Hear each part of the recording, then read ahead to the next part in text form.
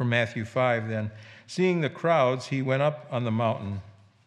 And when he sat down, his disciples came to him.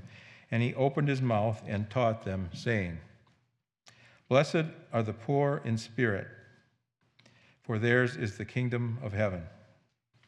Blessed are those who mourn, for they shall be comforted. Blessed are the meek, for they shall inherit the earth. Blessed are those who hunger and thirst for righteousness, for they shall be satisfied.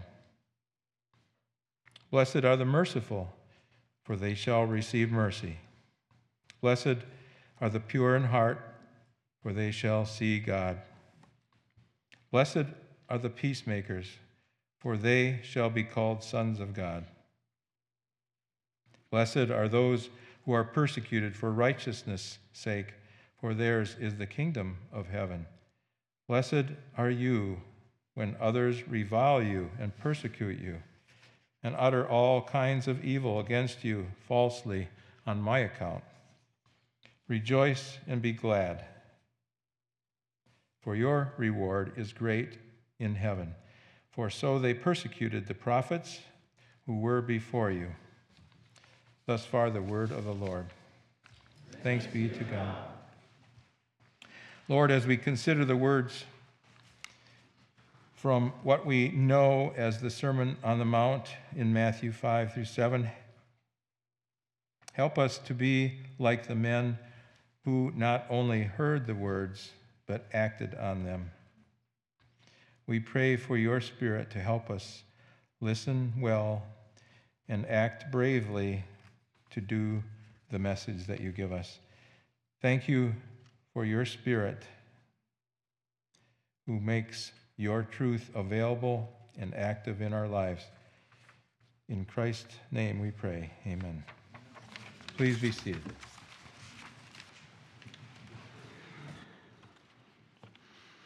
Well, good morning again. Looking forward to diving in a little deeper to this Sermon on the Mount, and particularly today to the Beatitudes, which are in many ways the gateway to understanding the Sermon on the Mount. Last week we talked about the Sermon on the Mount as being concerned with that righteousness, particularly and specifically righteousness that is not our own, but the righteousness that comes from Christ, and we don't merit it at all. I want to start today by talking about a thing that sociologists are calling augmented reality. And augmented reality is something that maybe some of you have played around a little bit with, Facebook, Instagram. You can change your features to sort of beautify the way that we represent ourselves. They have recently began offering these high-tech filters with a few simple clicks. These filters will beautify the appearance of the user in social media profiles. The filters, they've exploded in popularity. Millions of users can now get model-esque looks by sharpening, shrinking, enhancing, recoloring your face or your body. An Instagram face is a small nose, big eyes, clear skin, and big lips. Both Facebook and Instagram claim that over 600 million people are currently using the beautifiers. They have 10,000 employees dedicated to the improvement of this augmented reality products, and there are more than 400,000 third-party creators that have produced a total of 1.2 million effects on Facebook alone. Now, I'm not highlighting this to...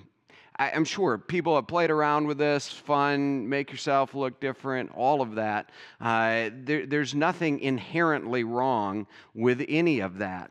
But I think what it helps us to understand is the desire that we have to have an appearance that looks beautiful.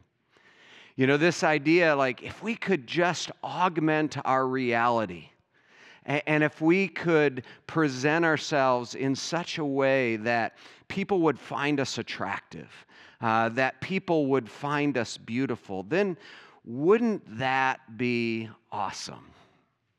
But we know it's not that easy. It's not as easy as an enhancement program. It's not as easy as we can sometimes make it appear on our social media. And in many ways, it's completely counter to what we gain through the Sermon on the Mount, particularly the Beatitudes, as we're going to talk about them today very specifically. Last week, we talked about kind of the central idea of hungering and thirsting after righteousness. But today we want to capture all of them and say, what is the version of reality that Christ says is beautiful? What is the version of reality that will really shine forth? Now, we can't earn it. We don't merit it. We said that last week. The whole sermon, one writer puts it this way, presupposes an acceptance of the gospel, an experience of conversion and new birth, the indwelling of the Holy Spirit. Those are sometimes religious words, but the sermon presupposes that we're willing to surrender to God. We're willing to acknowledge our sin. We're willing to acknowledge that we can't do it on our own and that we need the Holy Spirit. It describes the kind of people that reborn Christians are or should be. And the Beatitudes set forth the blessings which God bestows, not as a reward for merit, but as a gift of grace on those in whom He is working this sort of character. So I want to walk through this with you this morning and understand it, again, not as a reward for merit, but as a gift of grace. If God is working in your heart, what will it look like? And that's what we want to explore this morning. I have 3 stops along the way. My first stop is just this idea of a path of blessing. It's a word that comes up. Blessed are the poor in spirit. Blessed are those who mourn. Blessed, blessed, blessed. Several times throughout there. Some of you know that it is the Greek word makarios that is translated here. There are some versions of Scripture that translate that as happy. Which is a fine translation for the word, but it doesn't really, at least the way that we understand happiness, it doesn't really capture the essence of what is being said here. But blessed, that sounds sort of Christianese, and what exactly does that mean? What is being communicated here? What is being communicated here, and I think it's safe to say it's not only here in Matthew, these Beatitudes, but throughout the Scriptures, the Psalms especially, we think about the blessed man of Psalm 1 or the blessed person of Psalm 1 who is planted by the rivers of water. But it's all throughout the Scriptures. The one who is blessed is settled, is content, it has deep roots, is founded. There is a depth to this person that cannot be shaken. I do like Psalm 1. Psalm 1 is kind of the gateway to the Psalms. There is a correlation between Psalm 1 and these Beatitudes here in Matthew chapter 5. There we see he is like a tree planted by the rivers of water who yields its fruit in season. We recognize that there are seasons of flowering. There are also seasons of emptiness. But the tree is rooted. It's nourished. It's blessed. And that's what the Scriptures are talking about here. They're not talking about this happy, happy, happy all the day experience. And we have the freedom in Christ to be able to express emotions and to be real, and even in the midst of sorrow, to know what it means to be blessed. One writer, in talking about the Psalms, in talking about this idea of happiness and grief commingling into this form of blessing. She says, the Psalms express our every human emotion. The transformation they effect isn't to turn our sadness into happiness. They don't take grieving people and make them annoyingly peppy and optimistic. They never say, chin up, or it's not so bad, nor do they tell us why we suffer. Instead, they fix our vision on God's love for us and teach us how to locate our own pain and longing in God's eternal drama. They form us into a people who can hold the depths of our sorrow with utter honesty, even as we hold to the promises of God. And as you're going to see in a minute, when we walk through these Beatitudes, you're going to experience that realness of poor in spirit, of mourning, of meekness, things that we oftentimes associate with going through difficult times in life, and yet there is the blessing there. So don't make the mistake of saying, well, I don't feel happy, therefore I must not be experiencing the blessing. Or don't make the mistake of saying, I've got difficult stuff going on in my life, therefore God must not be shining on me. Those would be false interpretations, sometimes Western American interpretations of what blessing and happiness and all of that looks like, but it's not really the biblical interpretation. The second thing I just want to say about this path of blessing is that it finds its locus in God and the things that He gives us. Look at the second half of each of the Beatitudes. Blessed are the poor in spirit, for theirs is the kingdom of heaven. Blessed are those who mourn, for they shall be comforted. They shall inherit the earth. They shall be satisfied, receive mercy. They shall see God. They'll be called sons of God. All of these blessings on sort of this second half of these Beatitudes, these are all things that are spiritually discerned, they're spiritually received, they're spiritually given. God is the author of these, and this is what He has promised us. He has promised us something that is so much more and so much greater than a mere earthly enjoyment. He's promised us His presence. He's promised us a kingdom where righteousness and justice and all of these things reign and rule. He's promised us comfort. He's promised us mercy. There is a depth here to what Jesus is saying is the reward for this blessing, or that is this blessing that comes as the other side of this beatitude. You can go throughout the Old Testament and you can see that in His covenant relations with His people, God has always promised a blessing that we experience in the here and now, but is so much more than simply what we experience in the here and now. So we read various places where prophets or psalmists or whoever has been interacting with these ideas, talking about them with the people of God. And we see that these are things that God is doing. So Isaiah 60 and Isaiah 61, these are full of covenant blessings and covenant promises that God is going to give to His people. And in it, you see a kingdom, you see peace, you see mercy, you see an inheritance of the land, all of these things coming to fruition, being promised. Psalm 37 is, and I encourage you to go through and read this, it is very much this covenant relationship with God.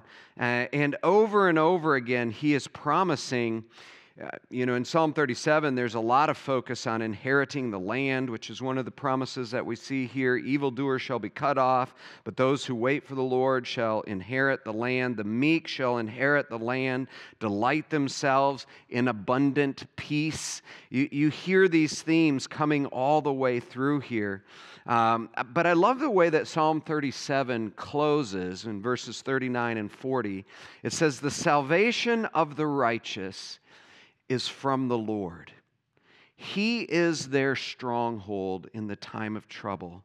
The Lord helps them and delivers them. He delivers them from the wicked and saves them because they find their refuge in Him." It's from the Lord through and through. And so as we look at what this blessing means, we find that it is something solid that transcends simply our circumstances or human emotion, that is rooted in who God is. And the blessings flow from Him. There's so much more than we experience in the here and now. They are filled with all this fruitful promise of a kingdom, of comfort, mercy, all of these different things. Second thing I want to point out to you is the path that specifically is laid out to us. There is definitely a path here. Chrysostom, who is an early church father, he calls the Beatitudes the golden chain. And he very much sees the linking in this. If you remember last week, I said that you can, one way to look at, there's a couple different ways you could look at the Beatitudes. One way to look at it, though, is to see the hungering and thirsting of righteousness as being the center point in the chain. So what you have here, blessed are the poor in spirit, blessed are those who mourn, blessed are those who are meek, and it gives itself then, or it manifests itself in a hunger and thirst for righteousness. That is all an internal path that starts with this poverty in spirit, recognizing that we have nothing to offer God. Now, one of the things that people have noted is that Luke's version, the Sermon on the Plain, it just says, "Blessed are the poor." It doesn't say, "Blessed are the poor in spirit." And some have questioned that. Is Jesus talking about, social position and some of the different things? What we could say is that it's certainly true that poverty in this life leads to a humility. Oftentimes in the Old Testament, the poor are mentioned as those who are in a position to see God. But there is definitely this linking of poor in spirit. There is this sense of our need that drives us to God. And as we make our approach to God, we begin to mourn, for we recognize that we don't belong here. We mourn specifically over our sin. We mourn specifically over the lack of righteousness in ourselves, the lack of righteousness that we see in this world, its brokenness, things that have been done to us. We mourn about this. It's not, I don't believe, talking about sort of general mourning that comes from having lost a loved one or something like that. It's more specific here, having to do with seeing our brokenness, the brokenness of our world before God. And that then leads us to a meekness with regards to ourselves. Now again, meekness is one of those things that can be misunderstood. We get this idea of weakness with meekness, and that's certainly not what is being portrayed here. Jesus talks about himself as being meek and lowly in heart. Jesus certainly wasn't weak in any sense of the imagination. He was in full control, went to the cross, faced our greatest enemy, his greatest enemy. It was not weakness, but it was himself under control, giving himself. And we get that sense with the meekness that is here, that as we encounter this, there is the sense of a humble and gentle attitude that is determined by a true estimation of ourselves. And there's a willingness to be in that place. And then again, as I mentioned last week, it focuses in the hunger and thirst for righteousness. Do you see the path as it goes? Where there's a poverty in spirit, which leads us to mourn, which gives us an honest view of who we are, so that we can operate meekly in this world. And we then are sharpened in terms of our focus for life. We're hungering and thirsting after righteousness. And then what you see is it has an external manifestation to it. As we hunger and thirst for righteousness, and we understand that we are meek, we are able to be merciful to those around us. As we understand righteousness, as we mourn for sins, we understand that purity in heart is something to be pursued and to be grabbed. I don't believe that the purity in heart here is just an internal thing. There is an external integrity to it. Like if you look at Psalm 24, that talks a lot about the righteous man and the poor in heart. It talks about he will not lift his eyes to what is false. There is nothing deceitful in him. There is an integrity to this person. You experience this as you do business with somebody or within your family or wherever. There's an external oneness, integrity to the pure in heart. And then finally, of course, this idea that they are peacemakers. This is the golden chain.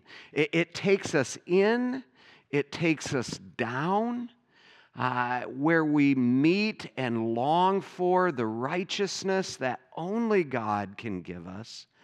But when we experience that righteousness, it pushes us out into lives filled with mercy, integrity, and peacemaking. Do you recognize this path? Do you recognize it for yourself? I mean, there is an invitation here that Jesus is giving us. Again, the Beatitudes are the gateway to this entirety of the sermon. We're going to talk about a lot of different things, but one of the things that Jesus is saying to us at the very beginning is, he says, the way that you are in relationship with me is not so much what you do, but it's who you are. It's a strength of character. It's an understanding of who you are before God. And the invitation then is to know and experience that, to take this path, to take this journey, and to find that God will meet you there with the blessings that He has promised. Involves things like repentance. It's not a popular topic to talk about. You know, we talk a lot about grace, and grace is definitely a mark of this. I mean, we recognize that the blessed one is one who knows they have received grace. But there is a path to it that recognizes poverty in spirit, that recognizes a brokenness with regards to sin, that's willing to be meek.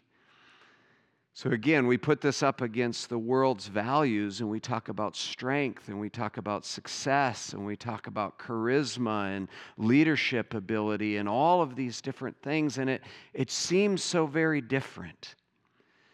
But then, you know, the gospel is so very different than anything that the world has to offer. The gospel is so very different than anything that religion has to offer.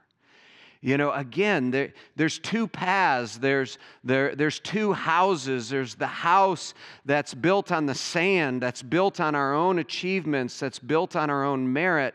And then there's the house that is built on Christ. And it's built on His righteousness, and it's got its foundations sunk deep.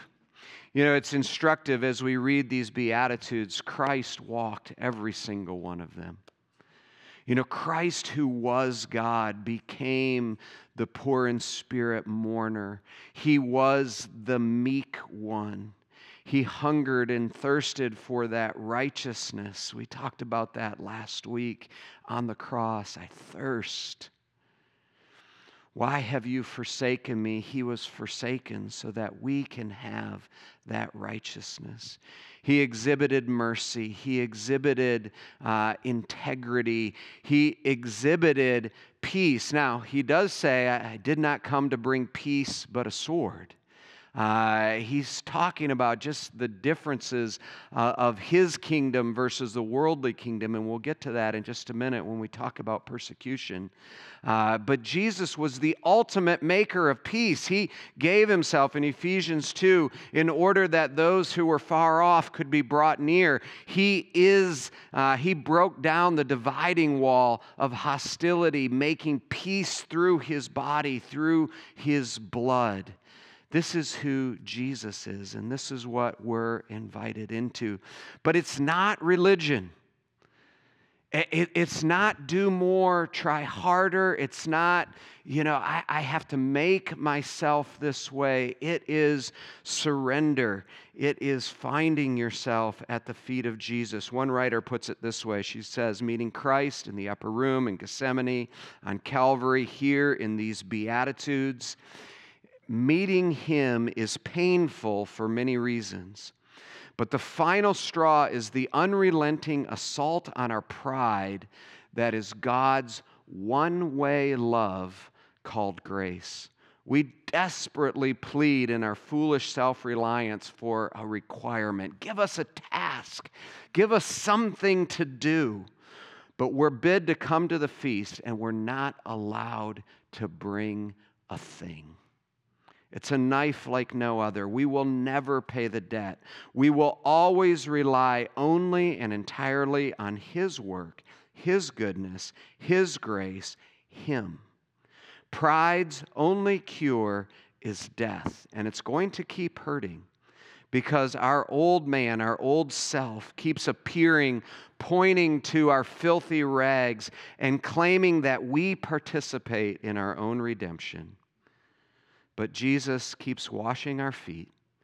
He keeps killing our self-made dignity, and He keeps restoring it with His own righteousness. This is the picture that the Beatitudes paint for us. It is an invitation to come and die, but to know that as you do, you will find yourself again. And you will be blessed in ways that you never could have imagined. And all of this just seems so weird to the world, right? It doesn't make sense. And by world, I mean all sorts of different things. I mean the secular forces, debauchery, drunkenness, sexual immorality, all of those different things. But I also mean, the religious going to do it ourselves. It just seems so weird. And that's why Jesus talks a little bit about persecution. And notice this is a double beatitude. If we're going to talk about the golden path being, the poverty in spirit, mourning, meekness, thirsting, hungering and thirsting after righteousness, merciful, pure in heart, peacemaking, the double beatitude of persecution then tells us, if this is the path we're going to take, this is the world's response to us.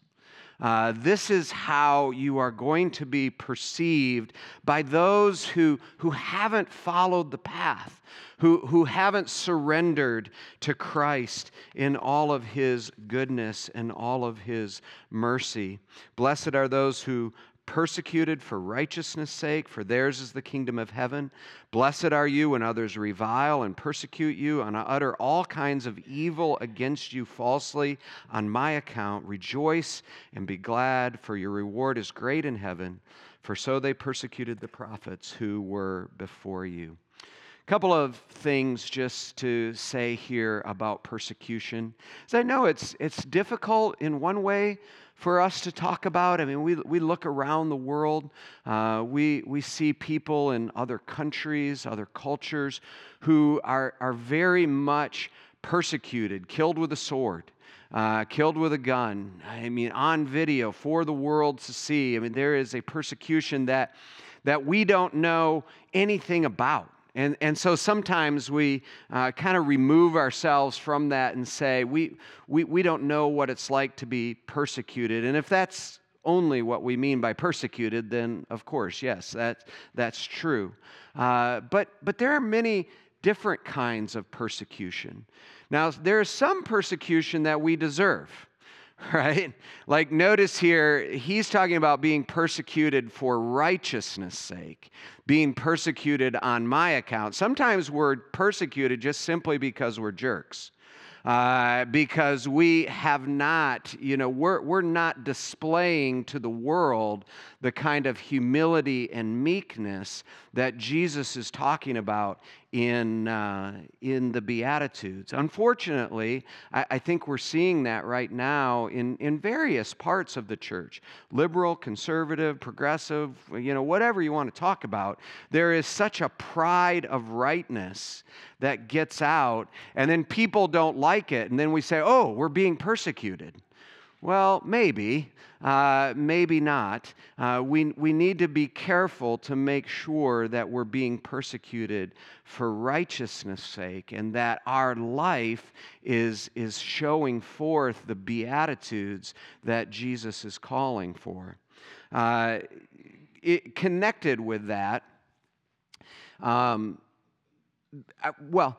me just say, so certain types of persecution, some types of persecution are deserved, but there also does exist this idea of ideological persecution. And this is just simply what I alluded to before. When we follow Christ's path, the world doesn't appreciate it. And I mean that in both senses of the word appreciate. On the one hand, they don't understand it. Like as we come to this, we know that we need to have eyes to see, ears to hear, hearts to understand. There is a certain sense, and some of you, I'm sure, maybe are at this point. You're like, I hear what you're talking about. It just doesn't really seem appealing. It doesn't make sense. We pray then, Lord, help me to see the wisdom. Help me to see the beauty in what you are putting in front of me. So though there's not that ability to see it, but then it's also just not appreciated. When we talk about how do we go forward in our society when we see injustice? Like there is a movement to desire righteousness, but we don't correct injustice by exerting a different kind of power. There is a path that God has laid for us here that talks about humility and talks about meekness and all of these different things. And so, the ideologies of the day talk about power. They talk about, maintaining your rights. These are all of the ideologies. And if we really seek to live out the Beatitudes, you are going to be persecuted. Now, it's not going to be beheading or gunshots, but it is going to be real persecution. I think especially of our young people, kids, college age, whatever it might be. Just the messaging that you get in your formative years. is so constant. You know, whether it's from social media or television or movies, the music that you listen to, within the curriculums of your schools, the things that you are taught in university, you know, it's so contra, and sometimes subtly so. But it's so contra to what we see in these Beatitudes. And we need to learn to recognize sort of the ideologies, the principalities, the powers that are seeking to take captive our thoughts and push us, make us feel like we are backwards and uneducated and primitive and simple if we hold to the beauty that is in the Beatitudes. Say one other thing about persecution. How do you fight it? So some of us think, well, we got to fight it. But that's not exactly what Jesus says. He talks about things like turning the other cheek. Paul talks about kindness in the face of persecution, heaping burning coals upon their heads. We can never get away from the beatitude path of life. So even in the face of persecution, we still live out that poor in spirit, the hunger, the meekness, the mourning. And I think especially mourning for those who cannot see, who cannot appreciate. You remember we talked about this when we were going through Philippians. Paul says, even now with tears, I talk about those who walk in opposition to the gospel of Christ. You know, sometimes, and maybe some of you are experiencing this morning, we read through something like the Beatitudes, and if we haven't experienced that, or we're at the very beginning of a discipleship journey, it can just feel so overwhelming. There might be some beauty there that attracts and calls, but it just feels so overwhelming, and so we lash out. We lash out against those that we think that are further along the path. Just because somebody is persecuting you or because you are experiencing that from them does not mean that they are not ultimately destined to be God's child. And we have to always maintain a softness in the face of persecution, because that is ultimately our Savior. If you want an understanding of the Beatitudes, look at Jesus. Like a sheep led to the slaughter, he opened not his mouth. He brought blessing and he brought peace to those who would tear him limb from limb and who would ultimately kill him. So, we have this desire for beauty, augmented reality. It shows us this. But the beauty that Jesus offers, the beauty that Jesus invites and calls us to, is something different. One writer says it this way. He says, the greatness of the Beatitudes is not that they are wistful glimpses of some future beauty. They're not even golden promises of some distant glory. But they are triumphant shouts of bliss for a present and permanent joy that nothing in the world can ever take away. Will you pray with me? Oh Lord, we are so grateful for this triumphant shout of bliss that is the Beatitudes.